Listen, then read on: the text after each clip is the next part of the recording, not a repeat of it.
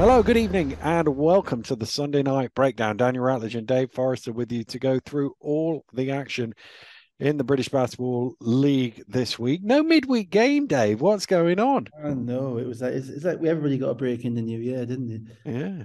I thought so. No European game. There was the London Lions ladies game, which I kind of flirted with a little bit, but I thought no, let's save the energy. And it's that first week of term, isn't it? Everyone's getting back to work. Mm. Nobody really wants to be at work. January has still got like 7 months to go. It just never seems like it's going to finish.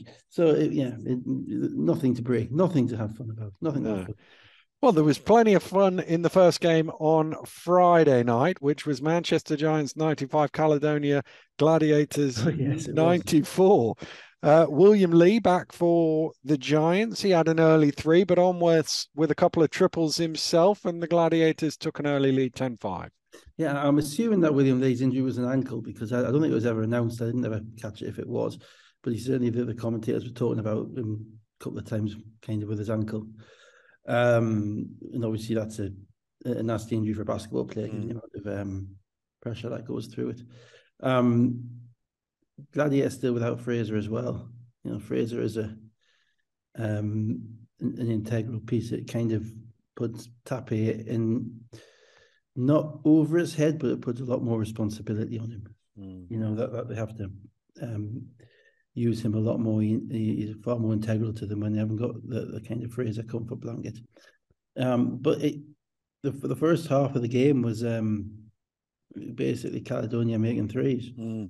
Well, it was Um, Jimenez, Bailey, Onwas, consecutive threes, and they were 18-29 out. And then Burns and even Oscar Baldwin hit one in the last minute. They were 8 of 12 from three in the first quarter. in the first quarter, which is Mm. crazy, isn't it? You're Mm. not going to make 32 in a game, and they did move the ball really well. And Manchester have a passing interest in defense at times. Probably the best way I can put it. It's Insofar probably as it's probably polite as well. it's a mechanism to get the ball back. Yeah.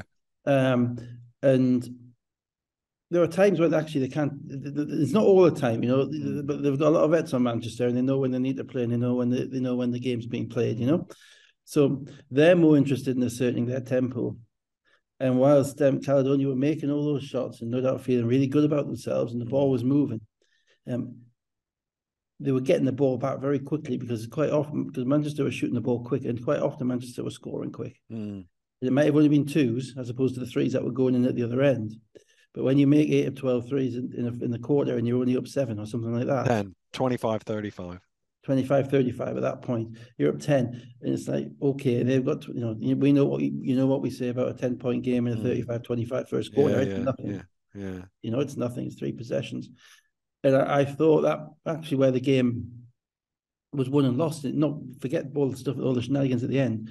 I thought it was the fact that Caledonia couldn't get stops Mm. whilst they were making all those shots, and they could have blown it out, and they never did. They never got it past 14. And Mm. despite the fact at one point they were on par for it, they were going for like a 65-point half or something. Yeah, yeah, It yeah. was slowed down near the end, and you have to defend the first 7 seconds with Manchester more than anybody else. As soon as Yeah, Fletcher's got the ball, there's a risk of a throw ahead to Green, a pin down for Dirk, or Fletcher just going, yeah, and then Robertson getting a rebound. If you don't defend that first 7 8 seconds and slow them down in their gym, they're comfortable. Even if they're down 10 and 12, they're yeah, yeah, comfortable. yeah. And I thought they Even were, on makes, that's the other thing with yeah. Manchester. It's even on makes, they get the ball in quick and you're in trouble. Well, they've determined that's their game. That's Mm. the way they're going to play. They're not, other than Robertson, they're not a physically dynamic team. They're all kind of long, skinny they're all skinny basketball players. I put it that way. They're not. There's not that much meat behind them. The two bigs are Green and Lee, who are athletic as Mm. heck, but they're not muscle guys. And they've decided that their best way is running up and down. Mm. And with the offensive talent that they've got, they trust It themselves out. probably is, yeah. Well, it probably is. I'm not criticizing that at all. But you have to know that if you're going in their gym. Yeah, yeah, yeah, yeah, yeah, I yeah. think Gareth would have been disappointed. I know he was actually because Daryl Wood did an interview before the game today with Mark Woods before the Caledonia game today. And he said, yeah, we thought we weren't connected enough defensively in the first half. Mm. And I thought that was spot on because I didn't think they were. And ultimately got into a scoring race. Yeah. Scoring race So, favoured the home team. so it stayed double figures for most of the second quarter, but Giants cut it to 2 early in the third quarter, 58-60. And they basically traded scores for the remainder of the game. And because there's so much happening at the end, should we just jump forward Yeah, to I will that? say I will say that Onwas was outstanding in this game. Whatever his numbers were, he made shots, he played defense, he rebounded, he made passes. You know, he really looked ready for the game. I thought, and he's been a bit. He missed the game last week. A couple of weeks beforehand, he had he had a no-point game against somebody. I can't remember against Leicester in the cup, but he wasn't there. And he really bounced back in this game, and really solid player. But yeah, the end, wow. So let's walk our way into it. Four to play. Burns hits a three on West with a hook, 87-90. 3:20 to go. Wanted to get your opinion on this one. Lewis with the air ball. Legend Robertson with the rebound. He kind of catches Baldwin on the nose, and then he dunks the ball 89-90. Baldwin left the game, never came back in. But obviously we saw the one was it Green against Nelson Henry that was allowed to go. We've seen Menzies get called for that. It's that Green sort against of Nelson Henry. Yeah, Green against Nelson Henry was on a defensive rebound. yeah, it was yeah. So and he was in a lot of space. He wasn't anywhere near where Robertson was in this situation. I saw it happen. I thought the difficulty Robertson had was he had the ball down low. Yeah. And he was protecting the ball down low, and he pulled it up.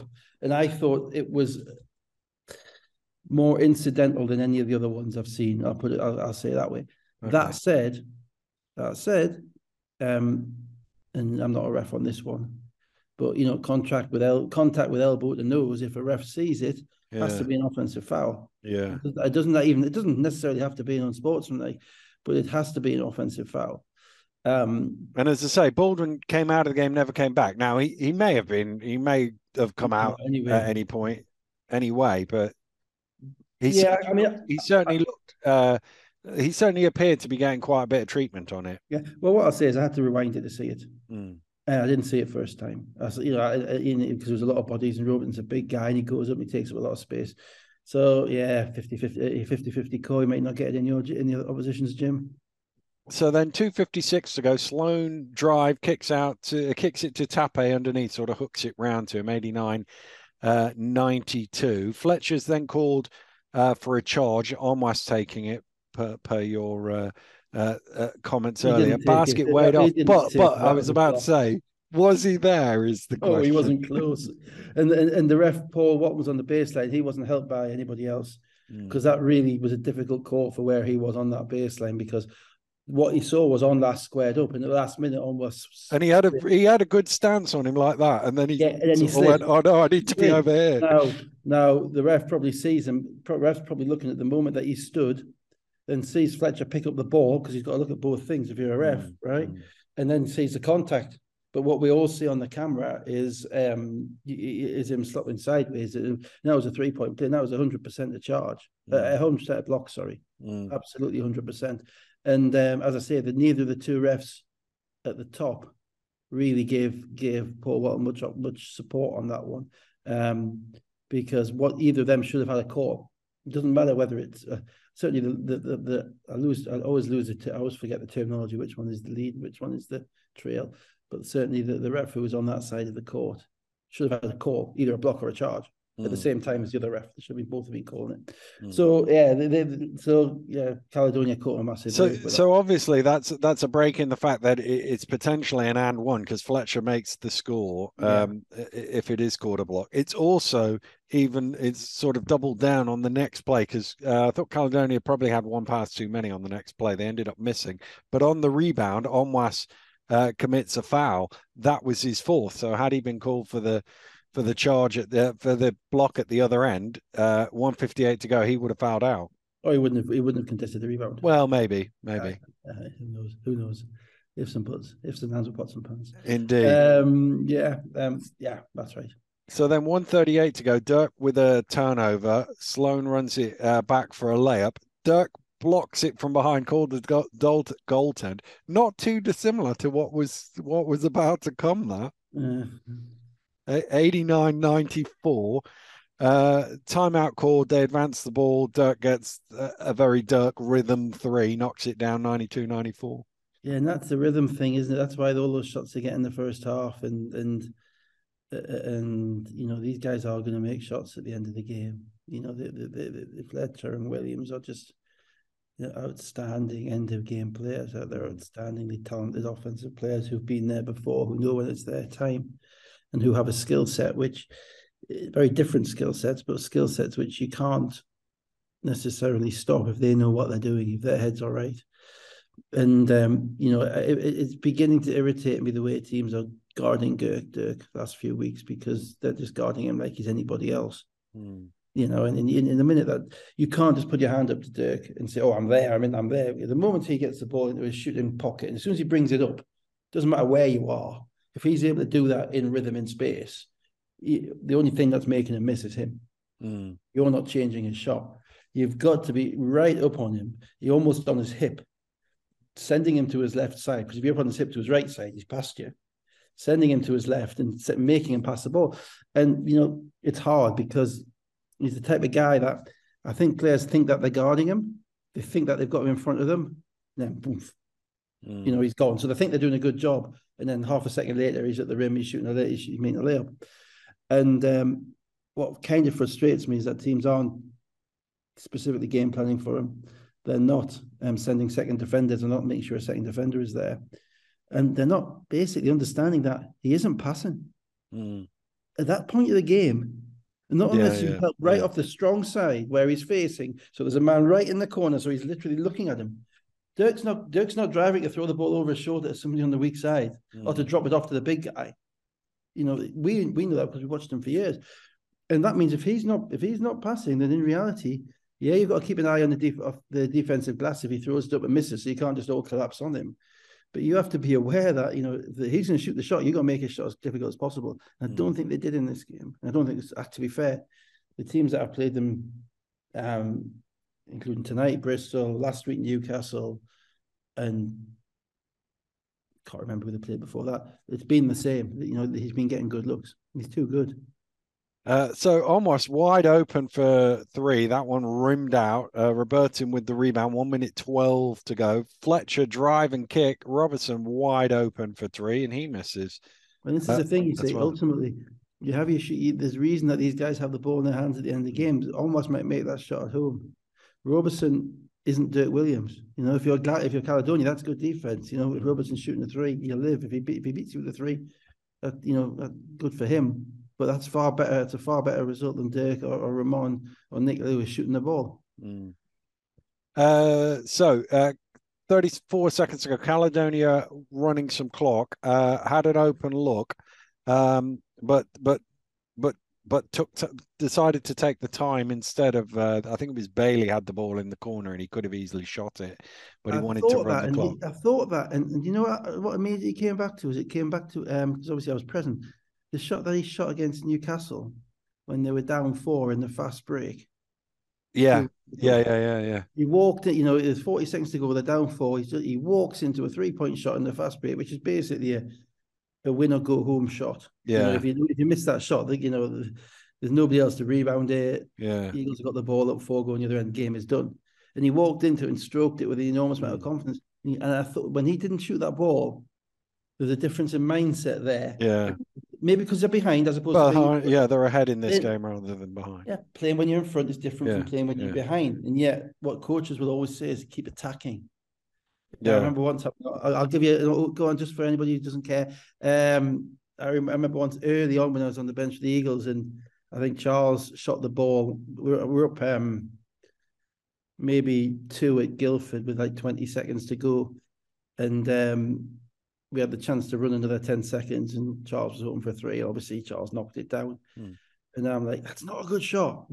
I was like, it's Charles. You know, it's a good shot. We're going to shoot the ball. He's open. And I argued for about an hour on the bus home about it. But ultimately, it was about the player's mentality. You know, as a coach, you try to kind of manage the game, micromanage the game to within a second. But ultimately, it's not about the coach. It's about the players. It's about the players making shots and stepping up and not being afraid to miss, you know? So, yeah. So they pulled it back out and ran some clock, and then Robertson blocks Bailey, and there's 3.9 seconds on the shot clock. It's an out of bounds on the baseline. Gareth calls a timeout. Obviously, drew up a lovely play, well executed. Tappe just needs to score at the end of it. Yeah, Tappe didn't really finish at the rim very well in this game on the roll. And again, this none of this stuff happens in a vacuum, right? Because again, last week Tappe fouled out at Newcastle on offensive fouls when he rolled too hard, and he ran people over. And if you remember, he ran over, I think, Cohen, and that was his 5th foul. And he only played 19 minutes.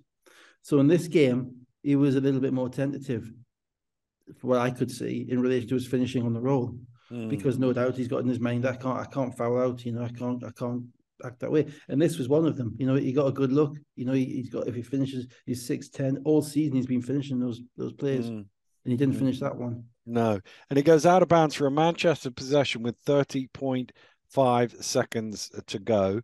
Timeout, don't advance the ball.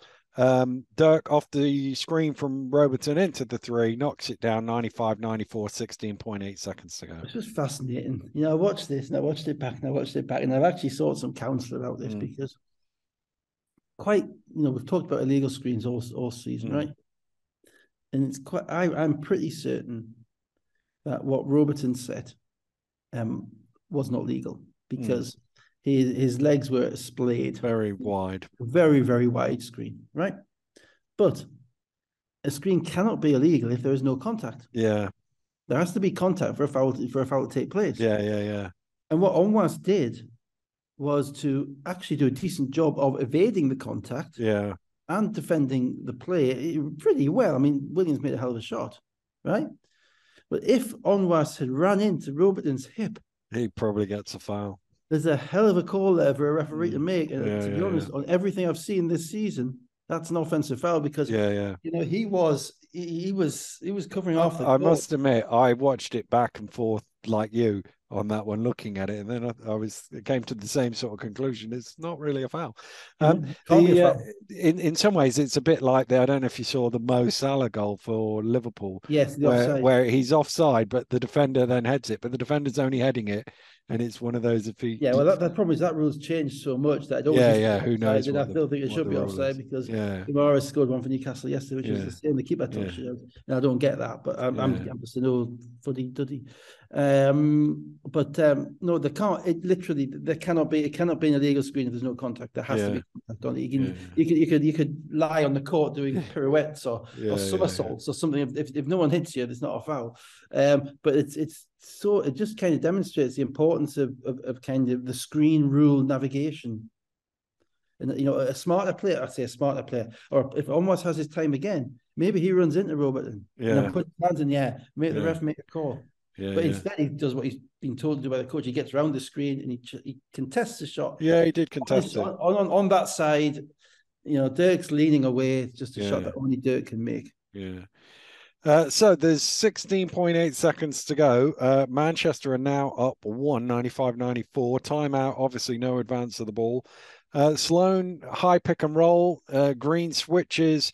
He attacks Green, gets in front of him, and Green comes from behind and blocks him. And there was huge debate across the internet as to whether it was a block or a goaltend. My first real-time look at it said goaltend.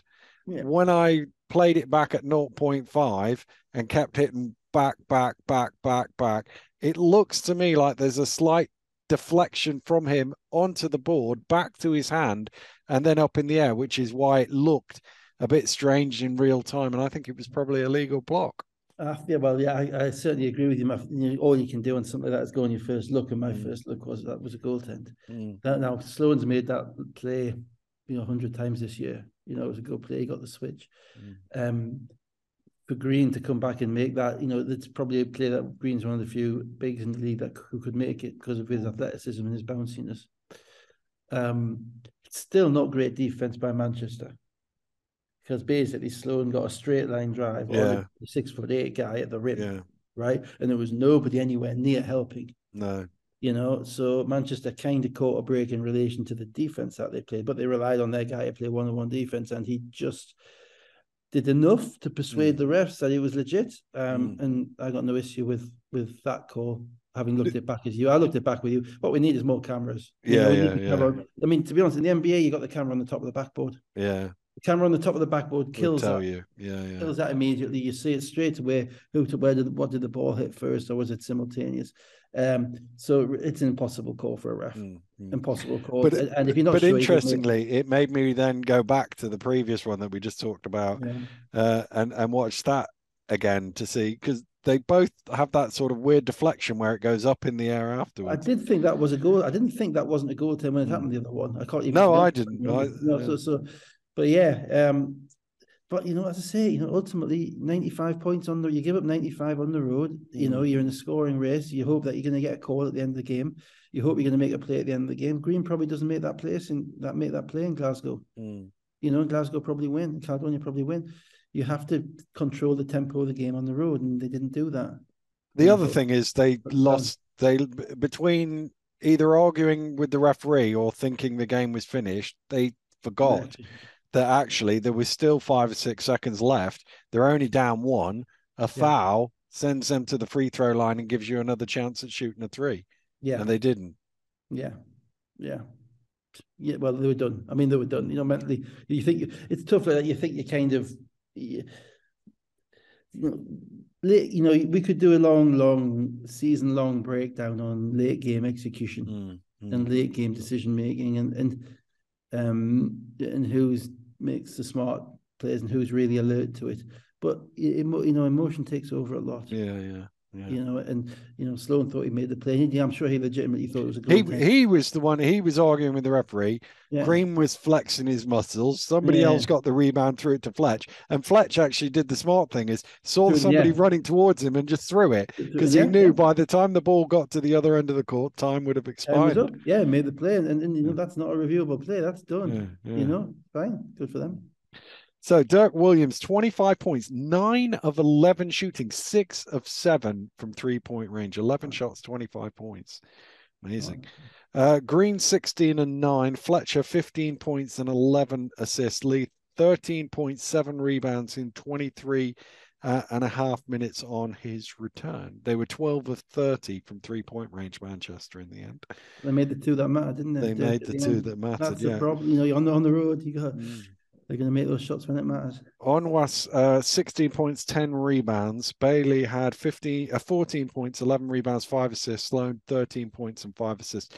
15 of 28 from 3-point range, which from 8 from 12 is a regression to the mean, isn't it? Very good. They did indeed. Yeah. So let's move on, he says, not being able to move his paper, to Bristol, where the Flyers beat the Leicester Riders 91-84. Leicester obviously released Derek Thornton that day, so he wasn't playing. King and Delpesh helping the Flyers out to a 14-9 lead, but Leicester able to level the scores. Tight first quarter, 17-all. Yeah, I think we kind of called the Thornton thing last week. Just didn't look right with him only playing the 6 minutes in that game. I think that's probably the right move. I think ultimately you've got two really good guards there in McKenzie and Washington. Washington's healthy, and taking away, not having somebody who's not really fitting in, eating up those minutes when you can get those minutes out of players who are in the system already. Probably makes it a kind of an addition by subtraction. I guess that they'll probably add somebody who's probably a combo guard, I would have thought. I don't think you'll go for a straight point guard. I'd be surprised if they went for a straight point guard because of the way McKenzie and Washington, what they have with McKenzie and Washington.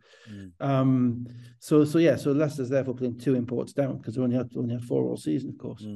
And they're playing a gym that they haven't had a tremendous amount of recent success in. At Bristol, so Bristol are kind of getting comfortable playing against the beaten London. They're the better teams there. The first quarter of this game, and then actually into the second quarter, in fact, probably for most of the game, if I'm honest, it was both teams doing what they do well and being attacked in what they don't do well. That makes sense.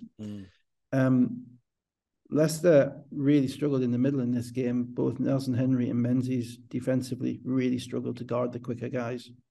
The quicker Delpesh and Smith and all the Bristol guys coming off the screens. So they were in the drop coverage, but basically the Bristol guys were getting downhill and they were able to score far too easily, I think, for Leicester's liking. However, that said, from Leicester's perspective, their shooters were able to get good looks. So they were able to move the ball 2 or 3 times, and then Loving's got a shot, or Whelan's got a shot, or Jackson gets the ball where he wants it. So Leicester have kind of gone from in probably half a season from being like the team that was really Crandall and Nelson Henry kind of dominant offensively, and then everybody else just fitted in and knocked down shots and killed you when you had to pick your poison, to now being a team that's really more dependent upon people like Loving and Jackson and to a certain degree Whelan showing off their skills, showing what skilled scorers they are. And to be fair, they've all stepped up to that, to show that they don't just need to be force-fed a diet of open shots to get to Loving in particular is kind of expanded. Has expanded his game in a way that probably we didn't see last year, and Jackson's always been like that. But what that does do is that it's towards the end of games, and even when you desperately need a basket, generally the ball's in your hands, your point guard. So it becomes a little bit harder to get the ball to where you need it to get to when it really matters.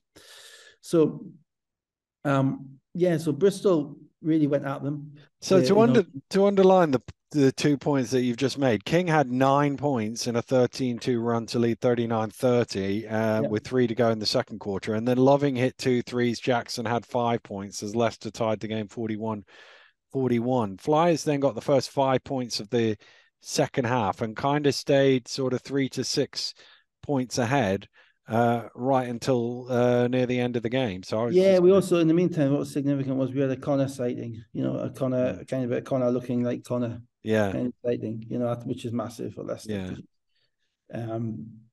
So he had, made some threes. He was moving. He's got he had that little edge back. Edge back. His defense was there. Obviously, if you have a back injury, then you can either basically play or you can't. You play effectively or you can't. And I don't think he's been able to play effectively for the past 2 months, but I thought this was a sign that he really can now, because he really stepped into the challenge of this game. To the point where, and to be fair, Mackenzie did as well. Mackenzie's played well as well. But if Bristol didn't. I started thinking that after this game, what is the appropriate collective noun for the amount of foul shots they missed? Yeah. And I came up with epidemic. That was literally the best. An epidemic of missed foul shots. Probably not quite to the level of a pandemic, but an epidemic of missed foul shots. I was just looking, and I don't seem to have written it down for some reason. I think they were 13 and 27 at one point. I don't think they made many more after that. Again, almost as if we planned this, let's pick up those 2 points. Washington for 3 with 3:18 to go, 83-81, and then Miller 1 for 3 from the free throw line 13 seconds later. It's a 3-point game with 3 minutes to play, 84-81. Yeah, guys tonight said that Miller was shooting like 56% from the foul line, so good amount of foul. And it was interesting that Rob went with Washington at the end of the game ahead of Mackenzie, because Washington was playing so well. That was intriguing. Sorry, there was one more thing in this game. There's a curiosity in this game, and I thought, again, it's going to figure on to the next game that we talk about as well. The refs got a bit busy around the end of the third quarter, the third quarter, beginning of the fourth quarter. And there was one unusual call which was made where they called Bristol for an offensive foul. I think it was maybe King or Delpesh. I think it was King. Can't remember. Took the contact, laid it in, offensive foul. But we're insistent that basket was good. Or that which basket is good because the ball is released before the contact. Yeah. And then that means the foul itself is not a team control foul. Yeah. Which means you're in team fouls and the other team goes down the far end and shoots 2 foul shots. Yeah.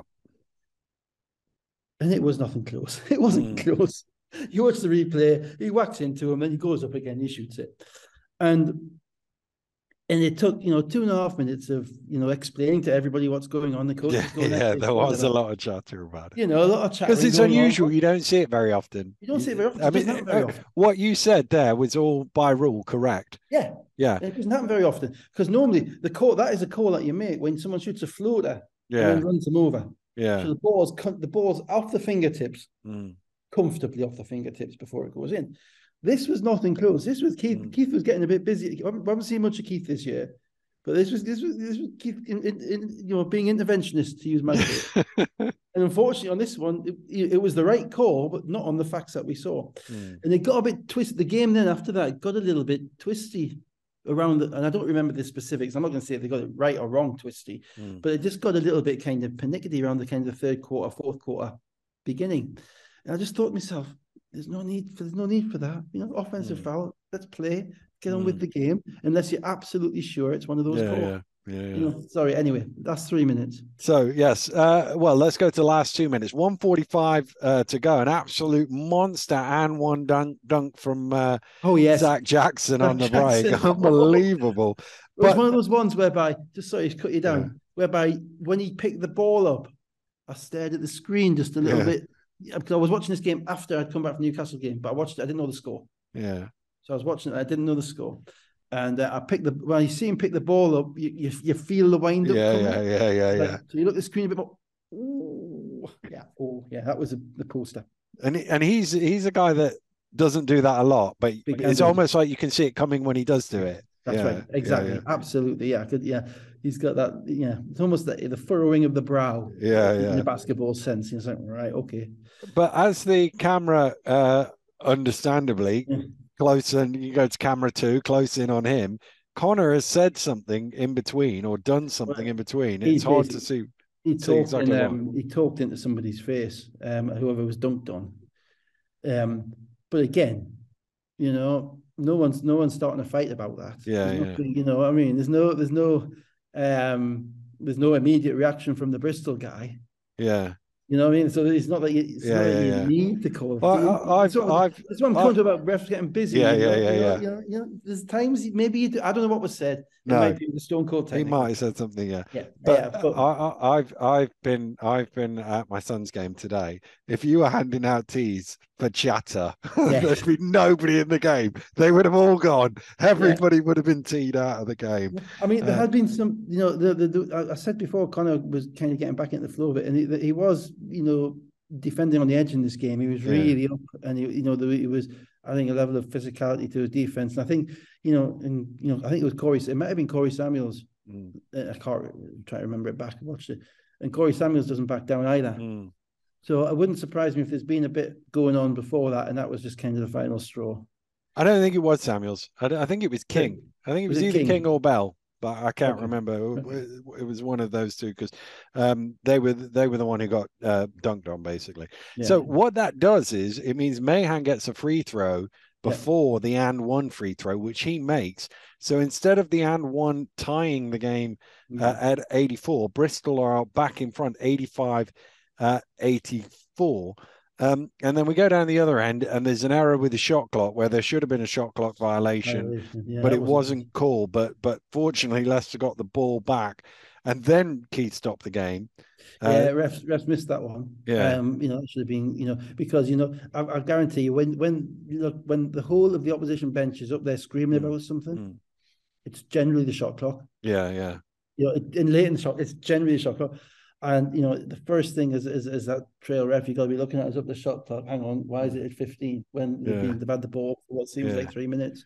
It's what happened was they'd taken a shot, but they'd airballed it, got the rebound, comfortably airballed it. It wasn't close. Got the rebound. It reset to 14, and then they got another shot. But they missed that shot. Leicester got the rebound. The game was stopped briefly, but then they got the ball back with 1:17 to go. It stopped 3 or 4 seconds too late. They should have been on it. Yeah. Washington drives. I thought that might have been a foul. It gets knocked out of bounds for a Leicester ball with 5 seconds to go on the shot clock. So if he's not one of the guys who draws a lot of fouls driving, because he kind of drives straight in. He doesn't often do the stretch out reach like a Fletcher does. I didn't immediately look at that and think, oh, I watched it back. but I didn't look at it and think that's an obvious foul. So it's an end line ball, 5 on the shot clock, 56.4 on the game clock. Delpesh with a double block forces the 24-second violation. Yeah, did Whelan shot it the rim here, do you think? I don't know if I wondered that, and then I thought it couldn't have because I didn't see Leicester protesting that. No, he was very close to the. He was very Yeah. close. He was almost like he jammed it up against the bottom of Yeah. it. But again, more cameras. We need more cameras. Yeah. But no, it was great D by Delpesh. Yeah. You know, reminiscent block that he got against Manchester at the end of the playoffs last year. Game. So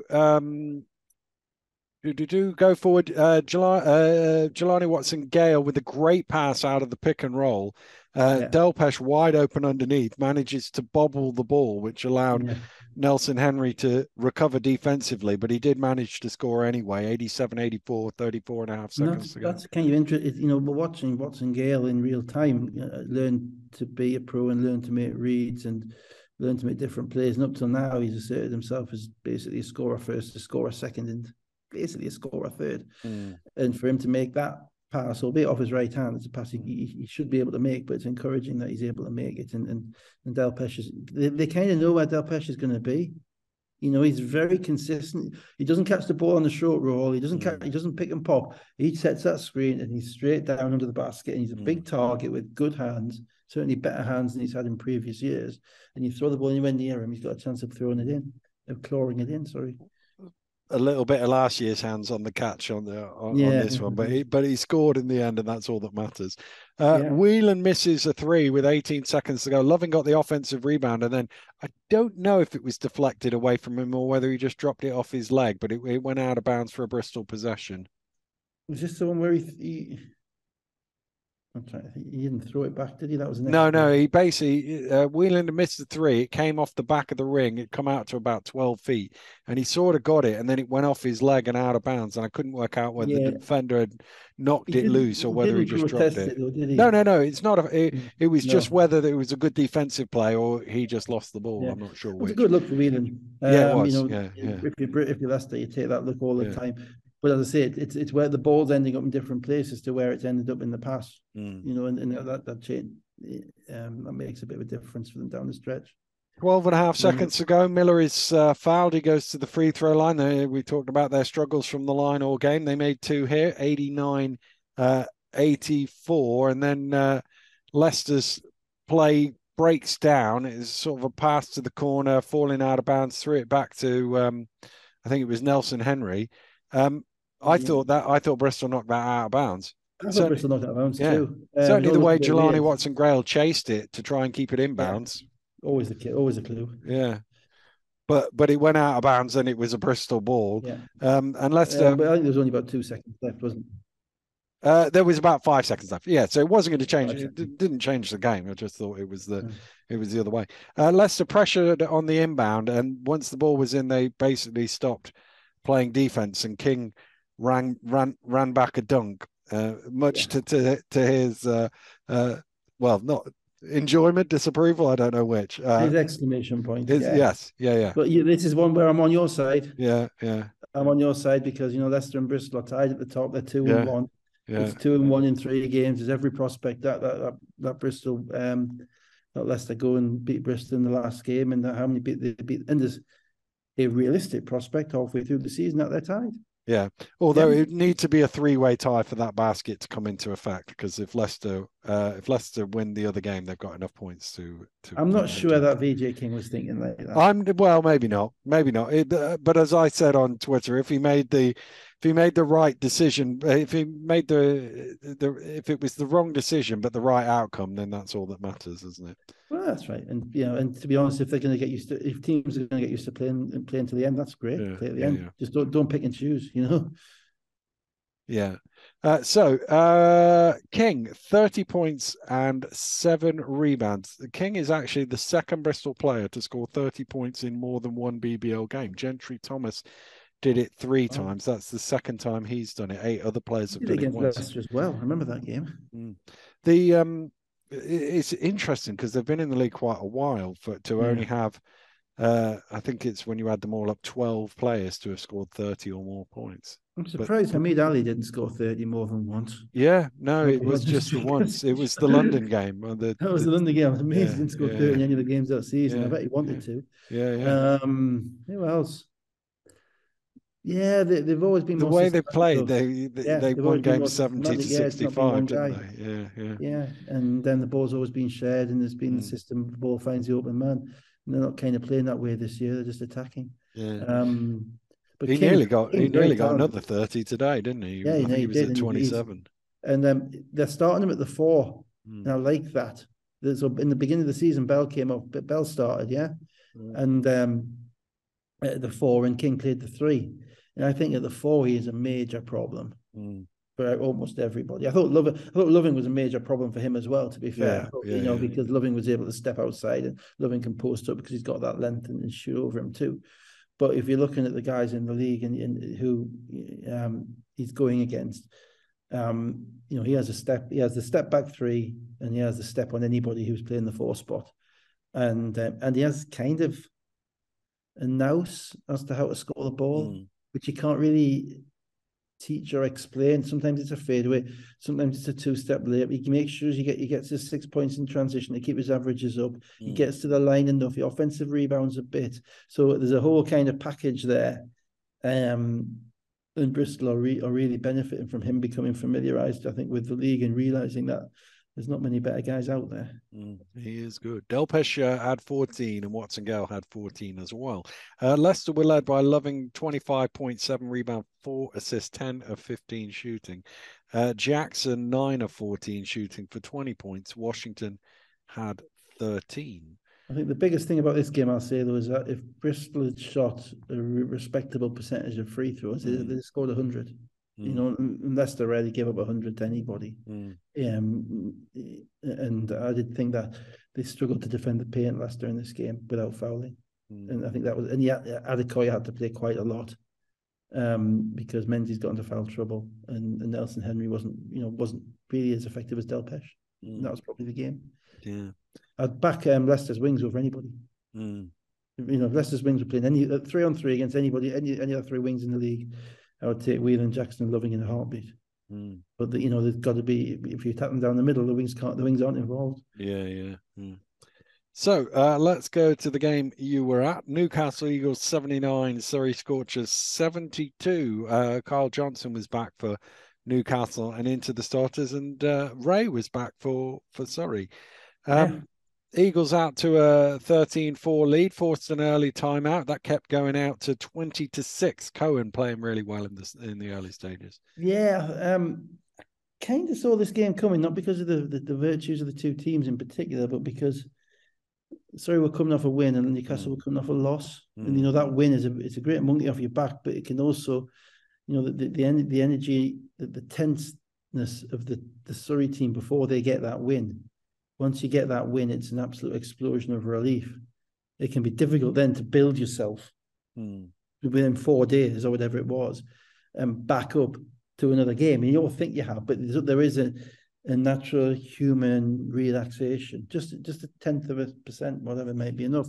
Whereas Newcastle are coming off a game where they think, oh, actually, we could have won that. We did some things we shouldn't have done.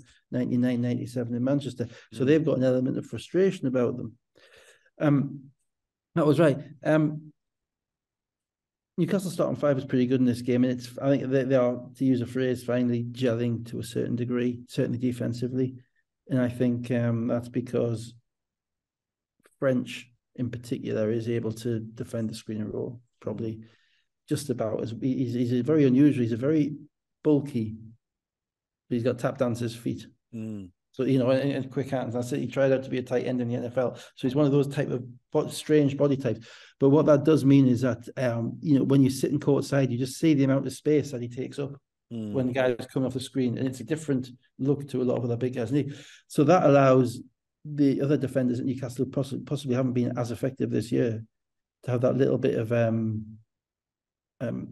comfort blanket. Comfort blanket because he's behind them. And I thought what Newcastle did, Surrey run their offense early. They run the screen roll offense on either side. They've got Andrew Lawrence and Quincy Taylor. And basically they were passing the ball around the perimeter. But other than one 3-point shot, which Ryan Martin got, because Donovan Johnson actually helped off too much when French had the lane covered. They didn't really get much. And offensively, Newcastle still have a way to go, but they are moving the ball better and they're looking after the ball better.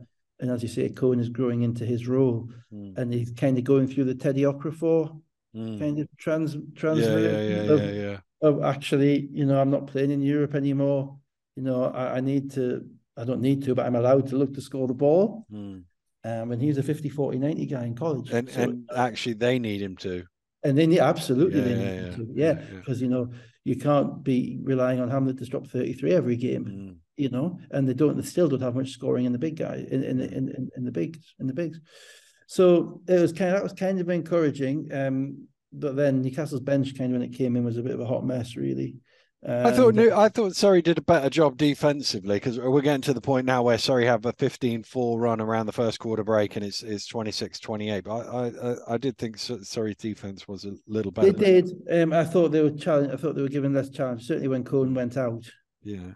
And the lineup, it was, I think, Mockford came in and Darius missed a couple of shots which you would hope that he would normally make, but there was no second shots from Newcastle. They got beaten in transition a couple of times, and as you say, Surrey came into it a little bit more. Jalen Ray came into the game and gave them another threat, but they got out and ran, and they got out in transition a little bit off Newcastle misses, and you saw kind of, I think in that period, the first 15 minutes of the game, you saw the issues which bedevil both teams. You saw the positives and you saw the negatives of both teams in a 15-minute span as to why they had struggled. But ultimately, Surrey's offense, they didn't make many shots all night. But they didn't get that outside of transition. They didn't get that many good shots. Quincy Taylor, really was a non-impact player for the first three quarters. Andrew Lawrence made a couple of plays, and actually the better time when they were controlling the game, it was when he was being guarded by either Mockford or Hamlet, and he was able to kind of control, and French wasn't in the game, and he was able to look over people and make passes and get to the rim a couple of times as well. But then the end of the second quarter and the beginning of the third quarter, Surrey just totally dried up. So he also got nothing from Jack Donmy in this game. He felt he had one of his. Jack Donmy is like the North Pole South Pole guy in the BBL. He could be 20 and 12, or he could be 0 and 1 with 4 fouls. You don't know. He's so frustrated. It must be so frustrating for Lloyd because of his inconsistencies. It's also that if I hadn't seen such Richards, I could live with being poor thing, isn't it? Exactly. It's when you see the 20 and 12, you go, I need that every week. You get that, yeah. 2:17 to go in the first half. Donovan Johnson with an unsportsmanlike foul on Shaquem Johnson. Yeah, I watched that back. I didn't at the time. I thought he made a play on the ball. Yeah, but it was the other side of the arena to me, so I was a long way away. So when I watched it back, I thought, actually, he's behind the guy when he reached in. I don't think he could see the ball. No. So I was the same when I watched it live. I was like, "What was that?" And then when I wound it back, I went, "Yeah, that's probably the one." That's fair enough. Yeah. Paddy Wang shoots the first free throw, and I'm assuming there was one person in the crowd screaming, "It's not him, ref! It's not him!" Actually, it wasn't. We all know this rule, don't we? Everybody knows this rule. Well, Lloyd should know because it happened to him in Newcastle last year with Manchester. Or the year before. I wasn't actually sure. I did think to myself, was it not Johnson when Wang went to shoot it? But I think maybe Newcastle, maybe I think it was Darius from what I could see on the TV. I didn't see it live. I think it was Darius who was saying it wasn't him. It's not good. I mean, to be fair, the last time that happened with the same ref, he got it wrong, and he allowed somebody else to shoot the second one. So at least the refs got it right insofar as that. But the players have to know. Johnson knows that he's the one who was fouled. Yeah. So he has to go and shoot the foul shots. It's not, and Johnson's not a great foul shooter, so there is an advantage. So on that occasion, unlike the Leicester Manchester game, on that occasion, I thought they were doing it to try and get a better shooter. Well, it's just some. But it's such a risk. It's such a risk to do. Know the difference between. I don't even think they do. I'd be amazed if to do that there would have to be a degree of direction about it. But Wang must know he wasn't fouled. Yeah, maybe he thinks, but they don't know the difference between technical. How many times to play technical and sportsman? Yeah, how many times do you know the players? How many times, even in January, you saw it today in the London game? The ball gets tipped off the rim, and David Sloan's shouting at the ref saying that's a goal time. It's not. It's been tipped off the rim. Yeah. But we're 4 months in now. Yeah. One of the we didn't have that many American rookies when we were at Newcastle, but one of the things that we did do was make sure that the differences in the rules were explained to them very quickly once they got in order specifically that when they got them wrong or when they thought the refs had got them wrong, we could then tell them to shut up. Yeah. We've already told you what the real rules, what you can and can't do, Because, you've got, there's a clip back in 1997 of Fab trying to call a timeout. Yeah. Online. With a rebound in his hand, timeout. So he couldn't really, complain. But we always made sure that happened. And so, there's no orchestrating. If you shoot it, you don't. The players just have to know better. And they lost themselves 2 potential points and the possession. And the possession. And actually, that came in a spell where the Eagles got the last 10 points of the second quarter. So they would have broke that up. They then started the second half with a 10-0 run as well. So from 30-32 with 4:23 left in the second quarter, it became 50-32 with 7:48 on the clock in the third quarter. To be fair, Cohen took over the game. And I don't think Surrey. I think again, Surrey's looking at Newcastle's last 2 games. Hamlet's dropped 64 points, 66 points. So they're thinking, well, he's not going to drop 60 on us, he's not going to drop 30 on us. And I don't think they paid enough attention to Cohen. I think he hasn't got a rep yet as a scorer. So I kind of understand that. But in that period of time, he got 2 open threes on the left wing where both times they either went under screens or they miscommunicated on the screen. And he was allowed just to basically shoot a rhythm 3. This guy shot 41% in college. He shot 40% in Germany last year. He can shoot. If you're not going to guard him, he's going to shoot. And then he got confident, and you could see actually because his energy in the game. Cohen, the thing about the game, what being present was Cohen's energy and his kind of manipulation of the team and his connectedness to the game was really palpable. You're getting steals, getting on the floor, getting his quickness. Just seemed to be a quicker mind than a lot of the other guys in the court. And he got going. And I think he had 16 points in about 5 minutes because he went from 11 to 27 very quickly on the scoreboard. I could notice. And then ended up making a shot on the shot clock buzzer from about 90 feet. Yeah, that was a great shot. Yeah, that's it. I mean, that was a great shot because he had to shoot it. Yeah. 2 of a second left, so he had no perfect shot for a guy who's made 4 in a row. Go and shoot this one, okay. So at that point, Surrey were kind of cracking, and they didn't really. Because Newcastle defended Wang quite well, and that he didn't have the lanes to the rim that he's had in the previous games. So he was a bit tentative about shooting the 3, and he hasn't kind of proved himself to be a sniper yet. So he wasn't getting to the rim. As I say, Ray was playing his first game back, so you can't expect much from him. You can't expect he's going to come in here and drop 20, because he's still, he took probably 4 or 5 shots to make a shot, and they weren't getting anything really in transition in the second half because they weren't getting stops. They just ground to a halt. And I think at one point it was I counted it back on this. It was a 33-6 run or something. 54. 32. Well, with 13 minutes to go, it was 64-39, and actually looked over at that point. End of the third quarter, Johnson gets called for a flopping technical, so he's out of the game on the old. The problem with this call though is that there is a genuine problem with this call. Is that he did, I think, flop. But Newcastle hadn't had a warning the whole game. And again, this is something I've checked because I was interested about it. They hadn't had a warning, and the rules, and actually looked up the rules and was sent the rules, are quite clear that you can impose a technical for flopping without a warning. But within the rule, it says if there is no contact. Oh, okay. There was a little bit. I think there was definitely Sammy Ryan Martin turned into him with his shoulder, and and made some contact, but I think Johnson exaggerated. You know, I have no question about that. So I didn't have a problem with it being called a foul, but you can't give him a technical unless there is no contact at all, if there hasn't been a warning first. And that, you know, so that's something that's black and white in the rules. I'll send it to you afterwards. I might even put it up on Twitter. So by calling that, and of course, this is sometimes I think with the refs sometimes that they don't remember who's got unsportsmanlike and technicals, and the argument is, well, why should we? But then the argument is, well, if you're a football ref and if someone's got a yellow card, you know, you know, so would that unsportsmanlike have been called without a warning? But it shouldn't have been called. But would it have been the technical have been called if they'd remembered that he was on one? And I know they didn't remember because we always have that hiatus before the table calls them. We're going to say, oh, by the way, he's disqualified. He's got to go. So it wasn't great. And the final point on that was really interesting play because this is the geekery for kind of the rules geeks who listen to this. So anybody who's not interested, fast forward 2 minutes. They allowed the basket to count, right?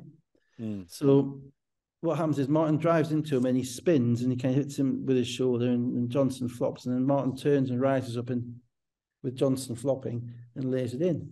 Now, every flop call I've ever seen is never allowed a basket to count. I've never seen one before, and I've never actually known the rule in relation to, you know, what level of connectedness to the ball. Obviously, if it's a blocking foul and if you've got the ball and you're in your two steps, it'd be an and one. But for a flopping foul, apparently the issue is all about whether or not it's you're in your upward motion. Okay. He's in a shooting motion. Is he in a shooting motion? Yeah. Now, I'm not sure because of the way that Martin spun. He wasn't, when he actually made contact with Johnson, he wasn't facing the basket. And he kind of made the contact and then kind of spun off him and laid it in. And I think that was a borderline and one as well. I think I honestly do. I don't necessarily think he was in his shooting motion because I think the ball came down and then he went up in his shooting motion after he flopped.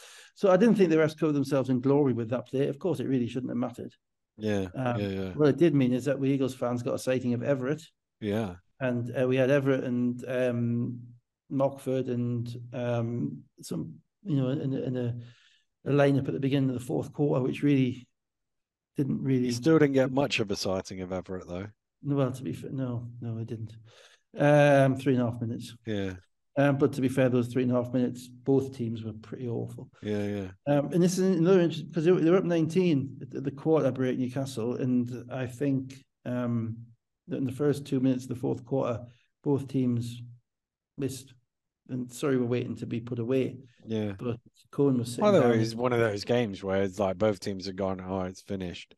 Well, yeah, that's fine if you're the team that's up. That's dangerous. If you're the team that's behind, you're just hoping something's happened. You're playing with house money, right? And we always had the thing, you know, if you're up by 15 plus at the beginning of the fourth quarter, you put your best five out there and you win the first 3 minutes and the game is done. Yeah. If you're up 20 with 7 minutes to go, the game is basically done. If you're up 9, they've got momentum. Well, the game is alive. You know, well, Taylor and Wang pushed them to a 16-5 run in the fourth quarter, and with 2 minutes to go, it's 75-69, and suddenly looking like it might be back in the balance a bit. Squeaky bum time. Yeah. And you know, Newcastle had scored 6 points in the quarter, and as I say, it all came from me because Mark was too conservative and he sat Cohen down at the beginning of the fourth quarter when he should have been in the game. He'd had some rest. You know, and he played two guys in Mockford and Everett who had no positive contribution to the game so far, and put them in at the beginning of the fourth quarter to try and buy a few minutes. And to be honest, what you're more likely to buy in that situation is losing momentum, as opposed to you're better off riding your guys and winning the game with 5 minutes to go and then putting those guys in. So I think that's a kind of a learning curve for him as a BBL coach. In relation to eventually realised that Newcastle weren't ready to put them away and started making some plays. You know, Quincy Taylor in particular made 3 or 4 tough plays, and then the atmosphere, which was triumphant, and Cohen makes that 3. And every it's and suddenly it all gets a bit quiet. And if Kennedy hadn't made a 3, I think it might have been. It was to me the decisive bit. Hamlet to the ring, and then Shaquem Johnson commits an unsportsmanlike foul. Cohen makes 2 free throws. It's back to 10. Oh yeah, he got him with a shoulder, didn't he? Half court. Yeah, it wasn't a deliberate. I don't think it was deliberate, but I think it was overly. I think it was excessive contact. It's a We called that on the sport. basis of it looked like it hurt. Yeah. Yeah. So Cohen was 10 of 13 shooting, 4 of 7 for 3, 7 of 7 from the free throw line, 31 points and 7 assists. 31 and 13 shots again, 25 and 11, 31 and incredible. 13. That's pretty good. Yeah. Hamlet, 13 points. Kyle Johnson, 12 points and 6 rebounds. Shaquem Johnson, 16 points, 7 of 10 shooting, 14 rebounds as well. Yeah. Andrew Lawrence, 14 points, 5 assists. Ryan Martin, 11 points and 8 rebounds. Ryan Martin is 1 for 18 from 3 in his last 3 games. Yeah, well, the interesting thing about the fourth quarter run about this game was, and it's something we might see more from Surrey going forward, is that they changed because Ryan Martin did and Charleston Dobbs did not play from about the 2-minute mark in the third quarter, from my memory. They certainly, I don't think, we're playing in the fourth quarter. And he went with, because he's got the guards now, he went with Lawrence, Ray, and Taylor. And when Ray came out, he went with Carey. And Wang played the 4, and Johnson played Shaquem Johnson, who was actually a bit of a live wire in the game, quite impactful. He played the 5. Now, that's literally the smallest team that Lloyd could put out on the court. They're literally the smallest team. And that's what got them back in the game, because they were able to defend with that group, and it freed up Quincy Taylor a little bit to shoot the ball. So look for that from Surrey going forward. He's got an abundance of resources. But, ultimately, if a guy is 1 of 18 from 3, eventually he's going to get benched. Because there's only so many shots in a basketball game. If you don't make them, then you're not helping your team win. So, yeah, I mean, it was interesting. I thought that the guards in this game were far better than the bigs, as a rule. Other than Johnson's athleticism and French's defense. Defoe didn't play in the second half. Everett got nothing. Donovan Johnson, I think, made 1 jump shot. Ryan Martin maybe made a couple. It was a guards game, but ultimately Cohen was the best guy out there. Let's go to Saturday night and the BBL Trophy, first game of the trophy. Plymouth City Patriots 105, St Mirren Saints, I think their nickname is, 52. Obviously, they'd announced the fact that Antonio Williams was going to Iceland, and they'd signed Juwan Daniels, but he wasn't available yet. Yeah, I mean, that's intriguing. I mean, obviously, the reality is Plymouth is a club which is only 15 months old. We all think of Plymouth's been around for years and years. This is a new club, 15 months old. It's a new business. It's the same old franchise. Yeah, same franchise. Yeah, I know, for your stats purposes, okay, but it's a new business. They have the same issues in relation to the pavilions and the costs and the difficulties that they have there.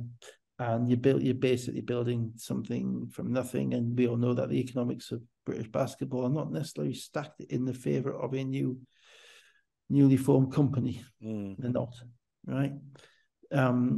So if Antonio will, and this is the downside of all your Sky games, of course, it gets to kind of show off these guys around Europe. So somebody at the bottom of the Icelandic League sees Antonio Williams going off for 25 or 30 against London Lions superstars. Thinks, well, I quite like him. Wonder what he's being offered at Plymouth. And thinks, well, actually, we can offer. We only pay 4 of our players because it's kind of a semi-pro kind of league whereby a lot of the national team players are doing other jobs.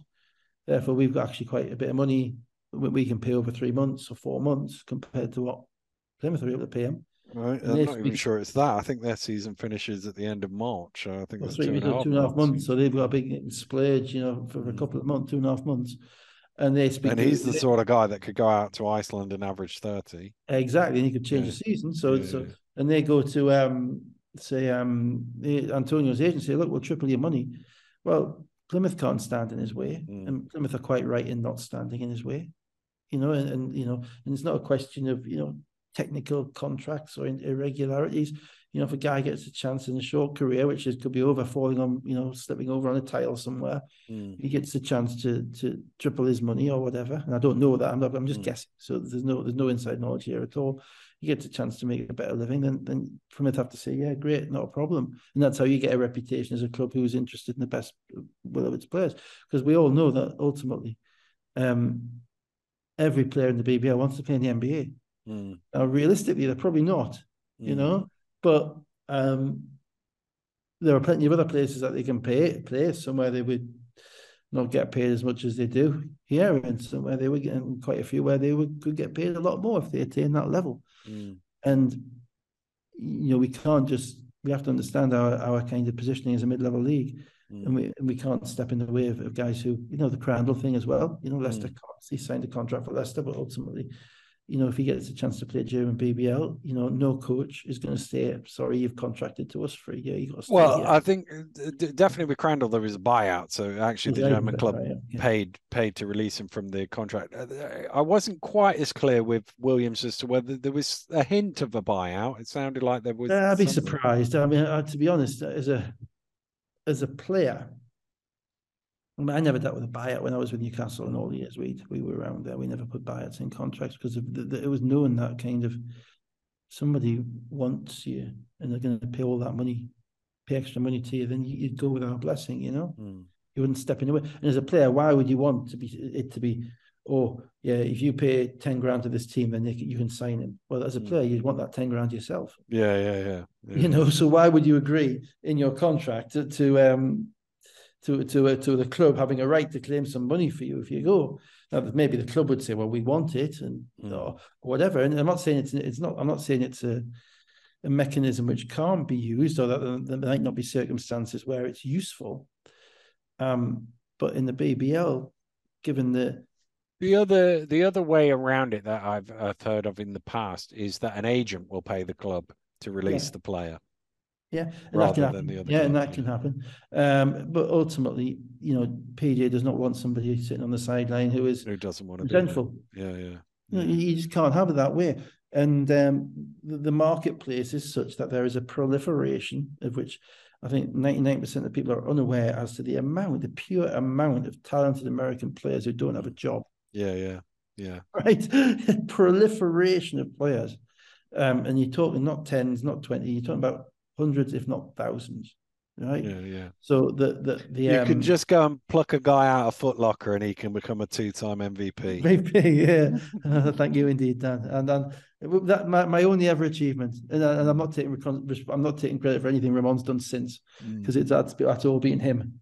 But the fact that he landed on a plane with a working visa in this country is the one thing that can go in my epitaph.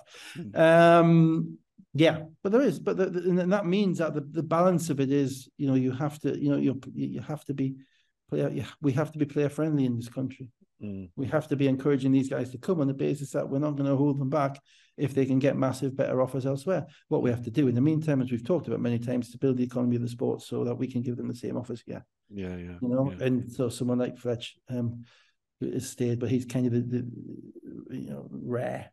You know, rare. In the guys that have stayed, but we'll see. We'll do. So on a prosaic level, it's tough for Plymouth. Yeah, seriously tough, because Williams has been their kind of life and soul. He's been their Tigger. You know, bouncy up and down, always injecting them with energy, playing with kind of a manic nature, just on the right side of crazy, you know what I mean? And helping them win games as a result. And PJ has kind of pulled the wires, pulled them back, let them go, pulled them back, let them go. And losing him is tough. And I think PJ's clearly decided that he's got enough with Simons and Brandon, and he's going to bring in another scoring wing. And the guy he's brought in, to be fair, is a teammate of Bell, and was an all first team conference player. Problem is, it's January, so by the time he's up to speed, it's February. So will we see the best of him? Is a question.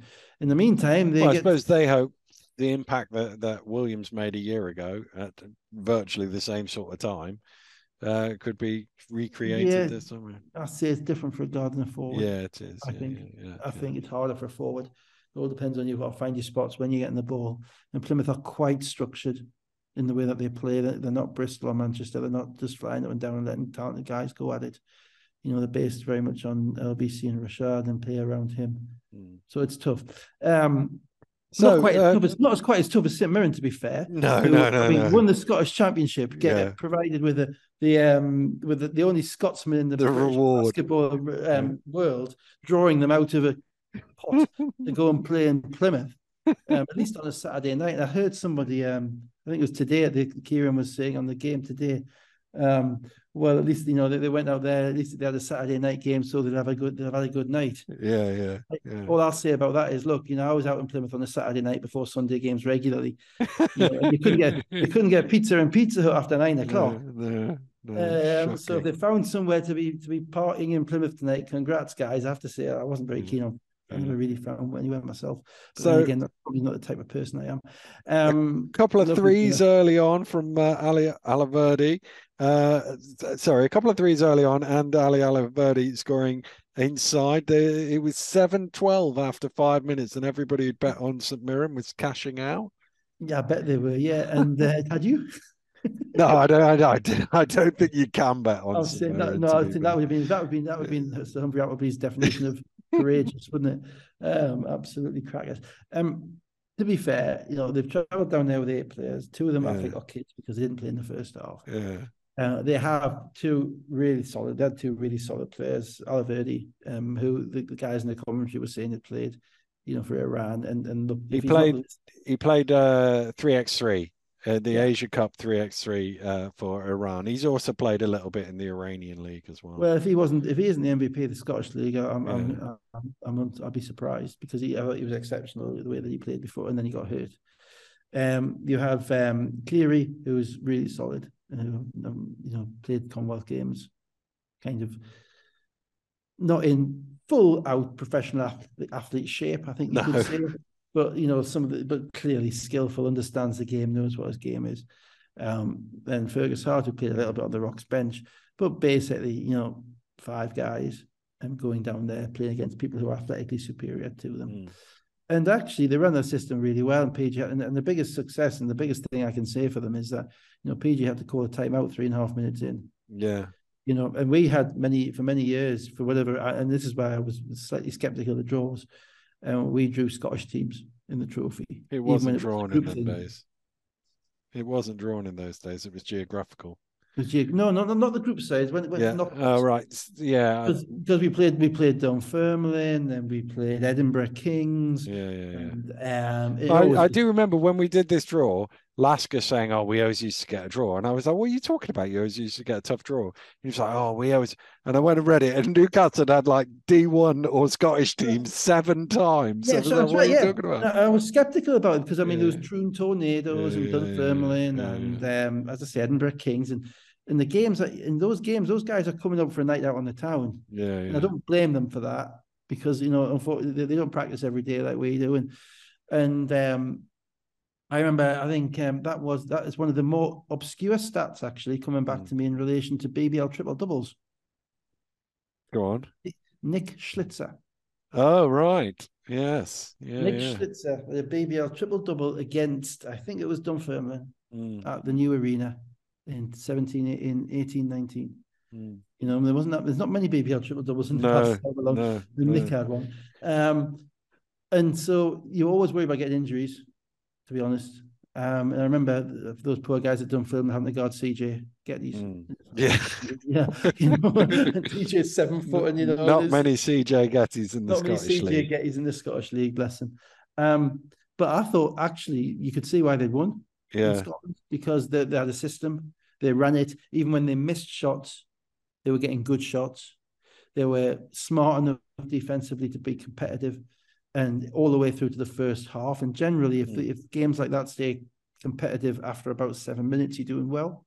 Yeah. Well, Plymouth from the 5-minute mark, Plymouth scored 20 unanswered points to lead 27-12. But then it kind of stayed there. It sort of stayed in 15 or low teens sort of thing. And then Alaverdi hobbles out just before half time, and with it went a lot of what they could. Yeah, well, it killed them because he was their focal. He was in basketball parlance. He was king of their usage. He was a very high usage percentage in the possessions that they had, and he was playing well. He was playing hard as well. He was playing well, and that kind of made it a little bit more boys v men basically. And then Hart went down in the third quarter, and they had a 39-6 third quarter. Plymouth. Yeah, and I didn't watch it after that because I'm not interested in watching that type of thing because at that point they'd given it their best shot. But their best shot with everybody was pretty good. But their best shot with half a team is with their best guys not playing. Yeah, it's just not fair at that point.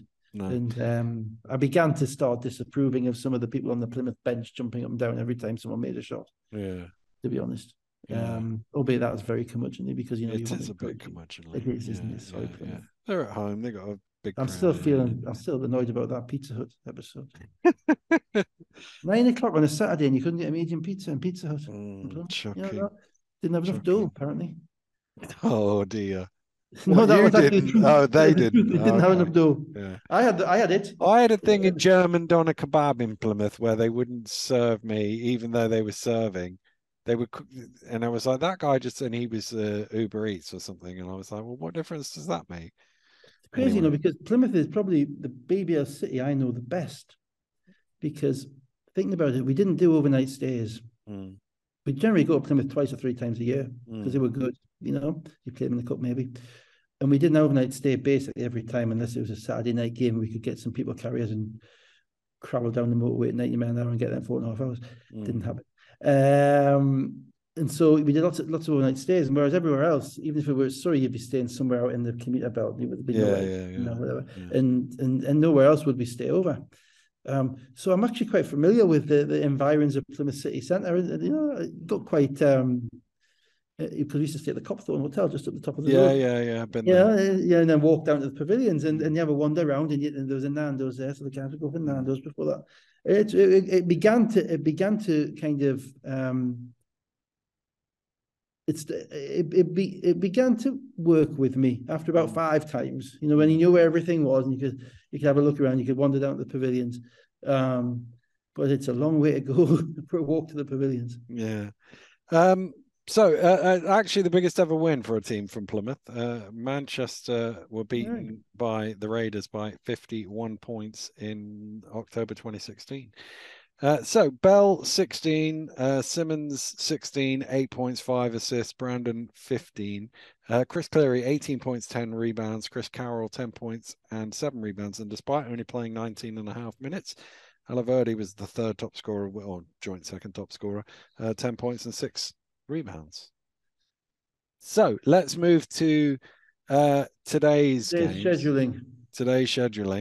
And full disclosure, there were 4 or 5 foul outs in my son's game today, so I'm basically missed the first quarter of certainly the whole of the first quarter of Caledonia and most of the first quarter of Manchester against Bristol. Fortunately for me, it was a tight start, and the first run wasn't until late in the first quarter when it went from 20-20 to 25-34 with Watson, Gale and Samuels both hitting threes as Bristol got on top. Yeah. I didn't give the score, did I? Manchester Giants 94, Bristol Flyers 103. I think it was 95, wasn't it? 95, sorry, 95, 103. Yeah, that's a very important point. Yeah, it is very, can't get that wrong. Can't get that wrong. Yeah. The shot went in at the end. I actually flagged it about 4 minutes to go on Twitter saying that we were at risk here. Yeah. No, I watched this game prime. I watched kind of on and off. This was on my mobile, and Caledonia London was on the computer until it got a bit boring. Bristol Manchester was everything you thought it was. It was 2 teams doing everything that they do. Basically, a thoroughly entertaining game of shot making, physicality, competitiveness, skill, not much structure. So basically, I would describe it as a player's game as opposed to a coach's game. Fine. Basically, the players were going to play, and everybody made shots. Everybody made plays. Fletch picked up a couple of fouls, but he came out and made a couple of threes early, so he was ready to go. The Bristol guys were ready to go. Mahan bombed one in from about 25 feet the first play of the game, and then the difference in this game ultimately was the rebounding. That Bristol just marmalised Manchester on the rebound on the glass at both ends. And actually, Manchester probably made more shots and made more plays offensively, but Bristol just was so relentless in the way that they went about it at both ends. that they deserve to win. I thought, again, I'm talking in broad brushes here because I watched most of the second half of this game, straight up. But this Bristol centres, Delpesh and Smith, they are getting a fantastic contribution out of those guys. A fantastic contribution. And then with King getting more comfortable as a scorer, and those other guys knocking down shots, and everybody seems to shoot well in that gym. To be fair, everyone does. They put up 103, and as I say, if they'd made their foul shots against Leicester, they put up 100 against Leicester as well. So it's not a fluke. So second quarter, Giants getting to the basket, 10-3 run, cut it to 46-48 just before halftime. Dirk 3 at halftime made it 49-50. And then it was 64-66 with 4 minutes to play in the third quarter. And then we had a Bell 3. Fletcher picked up his 4th foul. Miller scores 8 in a row. And Watson Gale hits a 3 on the buzzer. They had an 18-5 finish to that quarter. And suddenly it's gone from a close game to 69-84. Yeah, kind of nailed me because I put out a Twitter about half time at Twitter. I said, can someone please fast forward to the last 3 minutes? It's 90 all. I was getting a bit back and forward. And of course, Bristol come out and put them away. It was just, they got shots out of it.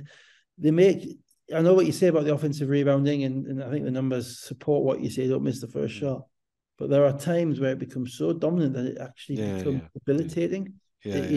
From a mental perspective for the opposition. When you get those possessions where there's like 5 shots and then Corey Samuels drains one from the corner. 4 offensive round. You got Jason Swain on commentary saying that man very rarely says a negative thing, saying that we've tried to be nice to these guys, but this is unacceptable. You can't be giving up this many them hustle players, and they kept Fletcher in for a little bit when he had 4 fouls, but then went away from him. And it was that beginning of the fourth quarter when the game's being played. This will be the second thing that goes on my gravestone. It's not necessarily the last minute in the BBL. It's not the last minute. It's the beginning of the fourth quarter where momentum turns and shifts. And it was a game which was going to be dependent on one run, and just like the the previous 2 Manchester home games, which have finished 99-97 and 95-94. So if you make a run in the third quarter as opposed to make one in the first or second, it's a little bit harder for Manchester to get it back. And that's kind of what happened. They got to it was like about midway through the fourth quarter where I was looking at it. I was eating as well. So I was kind of hoping they weren't going to get back in the game and I was going to have to start writing things down. They had a few looks where you thought, if this goes in, and they couldn't quite. And then at the other end, Bristol weren't able to put them away, but like you said, they would get an offensive rebound.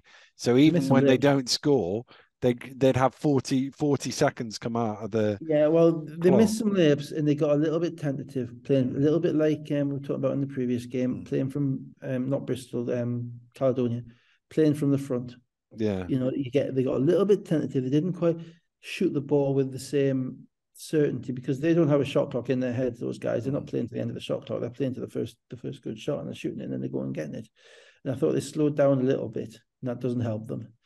On top of that, you always have this feeling, as I say, Manchester are just so much talent, so spiritable. Dirk Williams is a one-man offensive wrecking crew, and Taj Green can rebound what he doesn't make, and then Ramon's going to pull all the strings to get these guys the ball when they need to, and so you always feel like even if there was one team in the league down here, a team with 5 minutes to go, you'd put money on it would be Manchester. You wouldn't put much money on them, but you wouldn't immediately rule out the possibility of saying actually they could win this game, particularly in that gym. And you're right, and they came back and they, the point at which I put my food down and wrote something down was 56.4 seconds to go. Dirk Williams makes 2 free throws, 92-98.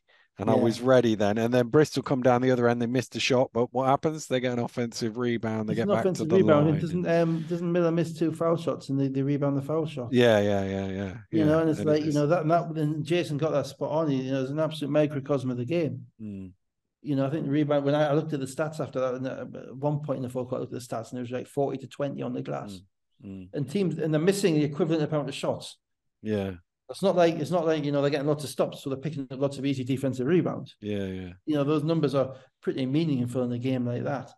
And 17 offensive rebounds, 17 second chance points. 17 offensive rebounds, and then to get one off missed foul shots at the end when the game's still on the line was just absolutely broke down the game. And to be fair to Manchester, it's kind of been coming because if you're going to win 99, 97 and 95, 94, you're going to lose 101 to 95.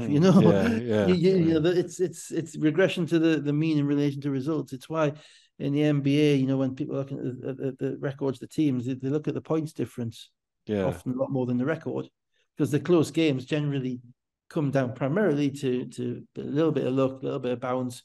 Was it a goaltend? Was it not a goaltend?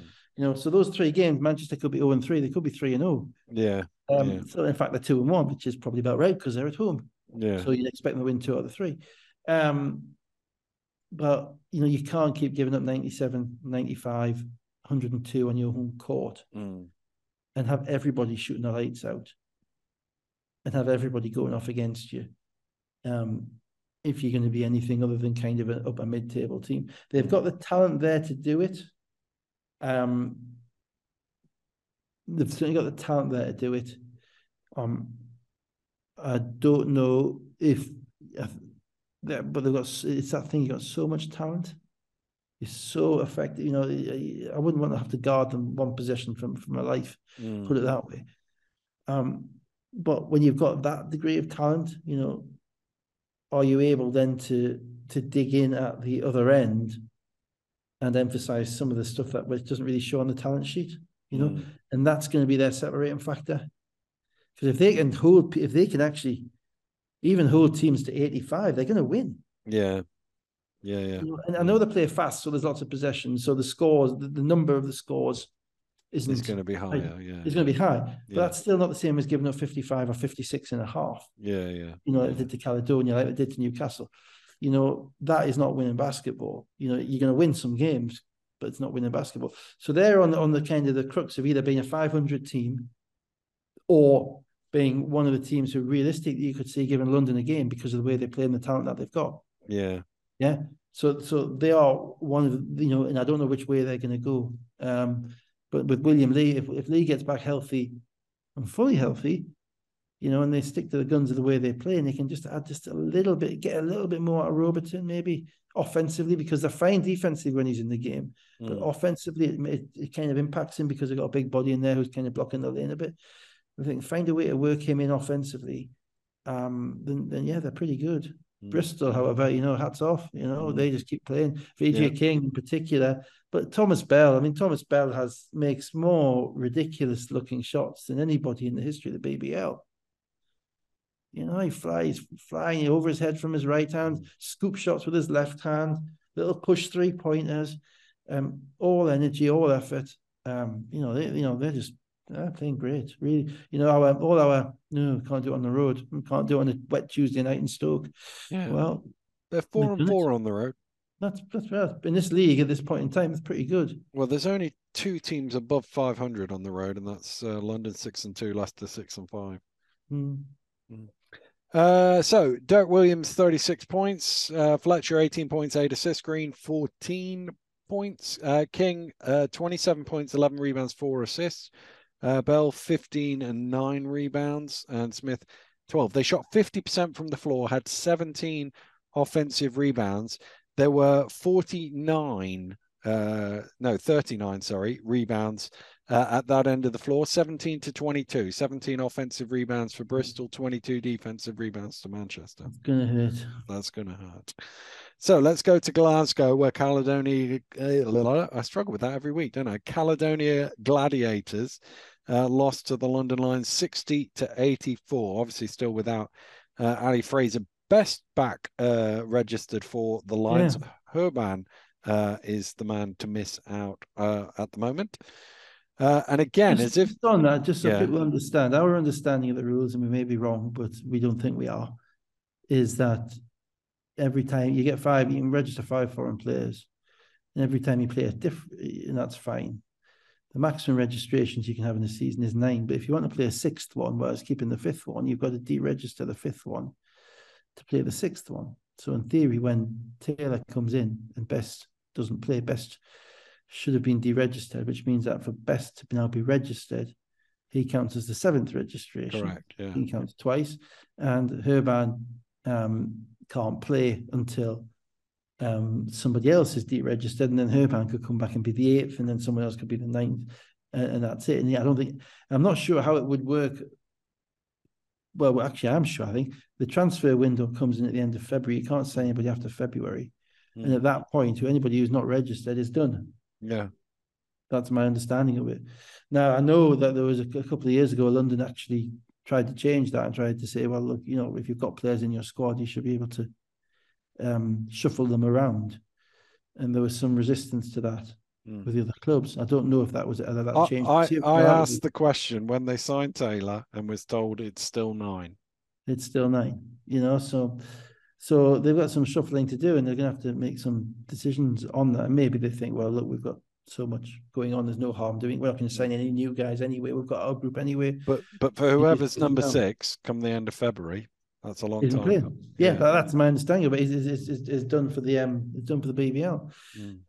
So it's an interesting little thing. As an aside, I am actually not really in favour of the rule. I think the rule is silly. I think London are kind of right. I think if we're going to throw away a salary cap and we're going to throw away this and throw away that, then may as well go the whole hog and say, well, look, if you've got these guys, you can register 7 players at the same time, you play 5. And then I push back on that. I actually don't think it's. I think it takes the competitive imbalance a step further than it already is. So I think it is, but I suppose so already it's not making so what? Yeah. So I suppose if you were to, if I was to find a middle ground, then I would say you can't have 7. Maybe you can have 6. Maybe have 6. 5 out of 6. Yeah. I don't know. Yeah, but it is still only going to be one team that can do it. Well, it is. Well, yes and no. I mean, to be fair, you get imports. You can, if somebody, let's say, pick my team. Let's say Cohen gets injured. So let's say they've only had 6 changes. They've only had 6. Right? Cohen gets injured, and they obviously want to keep, but he's injured for a month, and you can bring in a replacement point guard. Yeah. Right, for a month. But that would be the 9th in Newcastle. It would be the 9th in Newcastle this year. Yeah, I appreciate that. But I mean, if it takes you over the top limit, that's fine. But why should you have to deregister him? Yeah, for instance, to bring in somebody else to play. It doesn't, it just seems to me that ultimately, if these guys are going for EuroLeague, which we all seem to think that they are, it's very unlikely that they're going to be going for EuroLeague with 5 Americans or 5 foreigners. Sorry, you can see them ending up with 7 or 8 foreigners because foreigners count as European players now as well. And if they end up with 7 or 8 players of that nature, then you're looking at a real decision as to whether they have 2 squads, separate squads, or what, And for the league, it's better if they have 1 squad. It's a better because it doesn't create an idea that the league is in some way inferior to the EuroLeague. Oh, that's our good. These are our good guys. These are our guys who just play in the BBL. Yeah, it doesn't elevate the league if we've got a different team playing in. No, I agree with that. I suppose the challenge would be if you have a EuroLeague squad. We've had this discussion. Yeah, of course we have. A EuroLeague squad. Doesn't matter which 5 you roll out there. And the answer, way they're playing right now, everybody else gets lots of money and competes. But that's, as we know, that's a great idea. Everyone wants to spend the money. No one wants to work out how to get it. But anyway, that's where we're at the moment. So that's where we're at the moment. Urban's taking a break for a week or 2, one would think. Not that it changed. Not that it changed the Vulcan Death March that is the London Lions. And again, as if to help me out on my flight down the M1 back to my house, not a lot happened in the first quarter. It was tied 21-21 with 2 minutes gone of the second quarter. I only hope you drove as opposed to flew. I did. Yeah. M1, that would be difficult. But I thought 4 criminal offences made out there. Your Honour, I know somebody who can defend me. Not London, I thought, turned up the defense and then almost got his 3rd foul, and there was a 19-4 run by the Lions, and they were 25-40 up in a 5-minute spell. I heard Kufos again. Kufos just dominated the period in the second quarter when the game was. There was any jeopardy in this game, as you say. It was in the second quarter after the teams had got going, and I thought Kufos just absolutely dominated. He was just unstuck. Taylor knows he can throw him the ball on the short roll, which is basic, where he doesn't roll all the way to the basket, but he kind of stays shoulder alongside him and throws it to him from 10 feet from the basket. And he's got that little push shot. Then you could get to the rim. You could give him the ball in the post. I'm glad he was a player of the month last month because I thought he was, he's really turned it up. And I thought he was a massive difference. And I didn't think Tape could handle him size-wise or experience-wise. Give credit to some of the London youngsters. Kaboza came in, played with a ton of energy defensively. Ward Hibbert playing with a ton of energy. Quealy's out for the season with his knee. So you think that Ward Hibbert's going to play a lot more, and he's earned it. Kaboza is an intriguing prospect. I don't know did you see the end of this game? No. Because Kaboza got carried off in the last minute. So he didn't seem to do anything. He was sort of, Glasgow had got the ball back. He was in the corner on his own, and he seemed to start limping, and then he just went down. And obviously the camera had panned away because it was Caledonia running the other way. And so you couldn't see whether he fell over or he just decided to sit down because it hurt, whatever it was. I mean, the way he was moving, it looked like it must have been some sort of leg muscle, but it's hard to tell. Well, anyway, he was really good in the second quarter. He got his hands on some balls and he competed, and those guys are playing really hard. The London young guys, and the coaches, they manufactured an offense whereby they're not given too much to do. So if they've got Kaboza and Comagum in the game, they're going to be in the corners, and Taylor and Decker and Kufos, or Taylor and Gecker and Zubcic are going to be in the horn set, and they're going to be running their stuff. The three of them, they're going to run the 3-man game on one side of the court to try and get something good before they swing it to the other side, and then the other guys on the other side get to be opportunistic and cut for rebounds and cut for stuff. So they've got a very nice kind of division of responsibility between the young guys and the most senior guys. The most senior guys know how to take the responsibility, so they're not wasting possessions. Now, you can defend that if you're really smart and you really want to overload and make those young guys make plays, but you've got to be committed to doing that. And even then, there's nothing to say those young guys aren't going to make plays. Kaboza looks like a kid who can make some plays. He can make some plays. I think he's one of those. I think he may end up being a guy who can be, 6 of 7 or 0 of 7 at this point in his development. But he's going to be putting it up. He's not scared. So, you throw all of that. In Comagum started making some threes as well. So they're really well structured. But I thought, the physicality of Kufos and Decker and Taylor and Nelson obviously as well, it just wore Caledonia down in this game. Caledonia, I don't know, there wasn't much bounce in their step from playing against London. I appreciate they're in Glasgow and it's January, so it's probably a bit of a culture shock for half of their team. But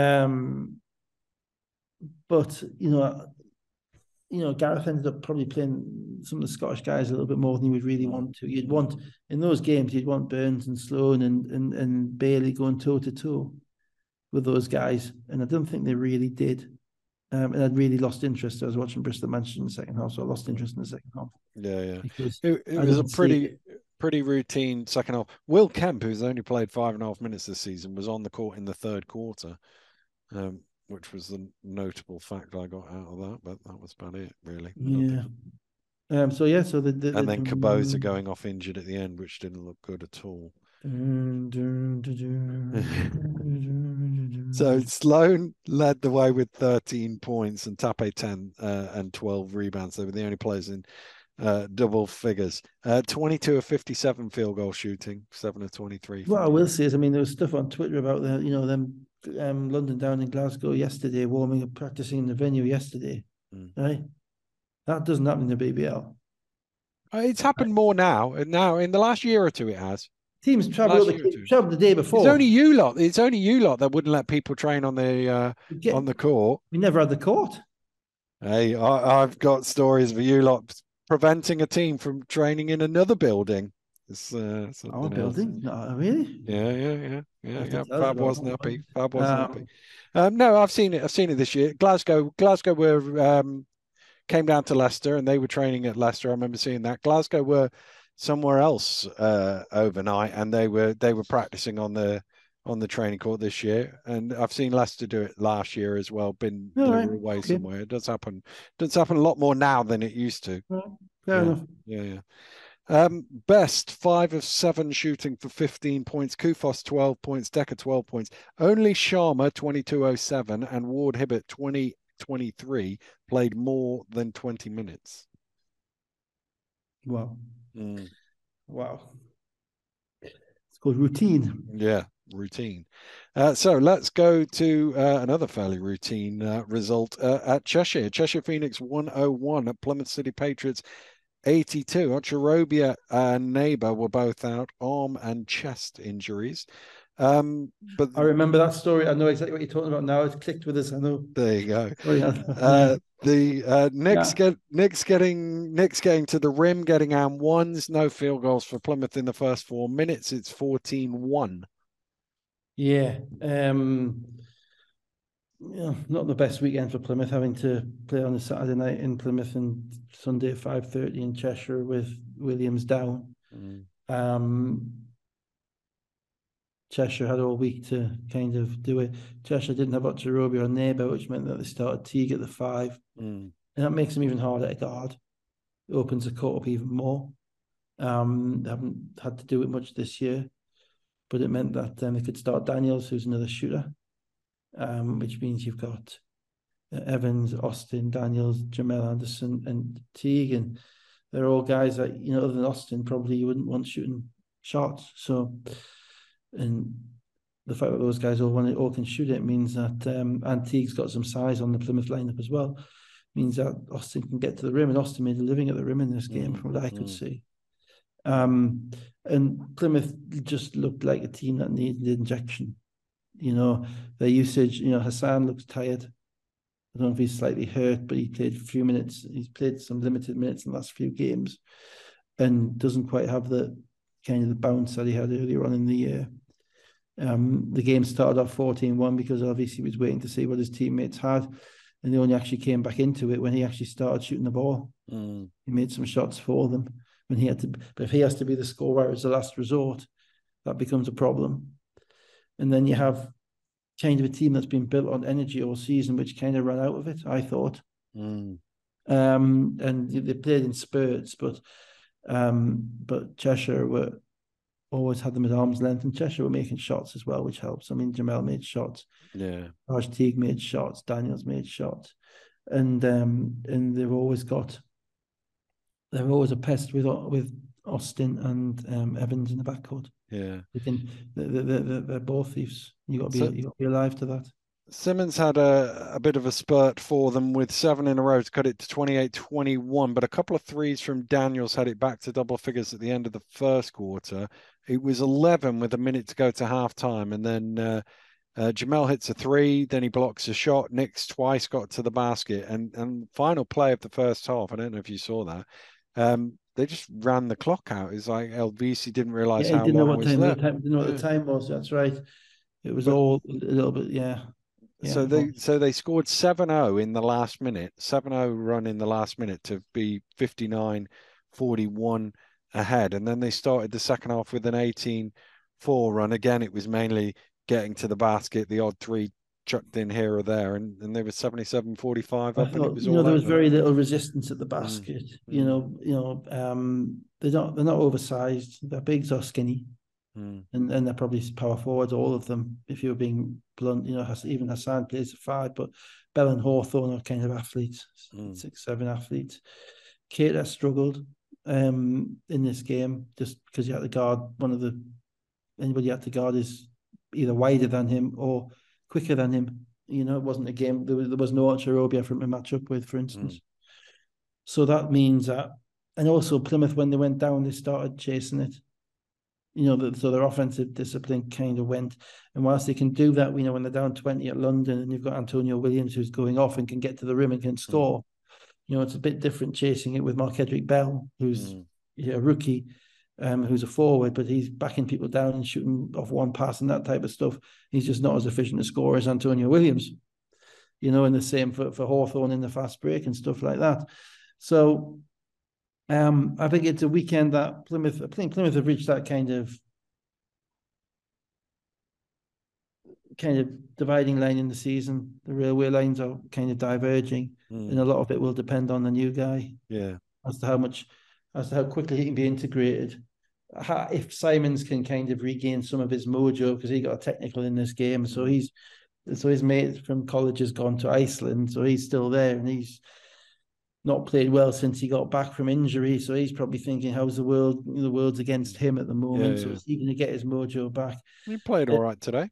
Yeah, he made some shots. Scored. Yeah, he made some shots tonight. But he also got a technical. He got a dumb technical. He did, which is often in technicals are an insight into players' minds. And you might just think, oh, it's just a player being frustrated. There's generally, the technical does not arrive from what they see on the court. Technical arises from mounting levels of frustration and discontent beforehand in relation to the way that the game has gone. So yeah, they're at a crossroads. Cheshire are just plodding along, and they are what they are. They're doing very well. Scoring a lot at the minute. Scoring a lot because they've surrounded Larry Austin with a bunch of shooters. That's the bluntest kind of Jack Anori kind of story on it. You surround Larry Austin with a bunch of shooters, and when it's not Will Neighbour, it's Taj Teague, and then you play with a bit of energy, you get enough points in transition off your defense, off cheap steals, you're going to be competitive with everybody. There's going to be some nights when the shots don't go in, you're not going to win. There's going to be some nights, London, where you might not be get the shots off, but they're still going to probably win more than they lose. And they're probably at this point, they're kind of the direct opposite of Manchester. Manchester could fly high, but also need to sort out some of the issues that they have with the defense. Whereas Cheshire, I think, are going to be what they are. From where they were early in the season, they're in fourth place. Yeah, well, I mean, that's the way the league is, though, isn't it? I mean, yeah. Even Bristol and Leicester kind of coming back to the pack a little bit. But Parity is kind of kicking in with a lot of those other teams. Yeah. But no, they've got a really nice BBL lineup. Yeah, they have. To be fair. And then when Jamal makes shots, and we remember the one game they didn't have Jamal, they gave 120. That's the downside, So that's let's be clear about this. They're still, it's a defense, not the offense, that wins them the games. Yeah. Teague, 21 points, 10 rebounds. Anderson, 6 of 11 from the floor, 5 of 9 from three-point range, 20 points, 6 rebounds. And Larry Austin, 20 points, 7 rebounds, 6 assists, and 5 steals. Yeah. Impressive stat line. Simmons shot 50% for 32 points and 6 rebounds. Bell, 18 and 7. And Hassan had 11 points and 7 rebounds. I'm afraid I didn't hardly saw any of those 32 because I wasn't watching. Yeah. So, but maybe he's back. Yeah. Well, that's 2. He had whatever he had against St Mirren as well. So that's 2 games in a row. It's a triple-double. Yeah, well, yeah. London lead the way, 13 wins and 2 defeats. Bristol in second, 13 and 6. Leicester with a game in hand, 12 and 6, game in hand on Bristol. Cheshire are in fourth place, 10 wins and 9 defeats. Manchester, 8 and 8. Caledonia, 8 and 9. These 2 are the most homey away teams in the league. 6 and 2, Manchester at home, and 2 and 6 away. Caledonia 6 and 1 at home and 2 and 8 away. Plymouth are also 8 and 9, and Sheffield 7 and 11. They've obviously made some changes this week as well. Newcastle closing the gap on the Sharks, 5 and 11, and Surrey 2 and 15 at the bottom. Yeah, it's shaping up nicely. We'll talk about Sheffield when we get the chance. Yeah. I can't. It's interesting to see where they go now as well. Indeed. Some good games, some not so good games. As ever. Well, I'm sure next weekend there'll be some good games and some not so good games, and Dave and I will be back to do it all over again. But have a great week, whatever you're doing. We'll see you next Sunday. Goodbye.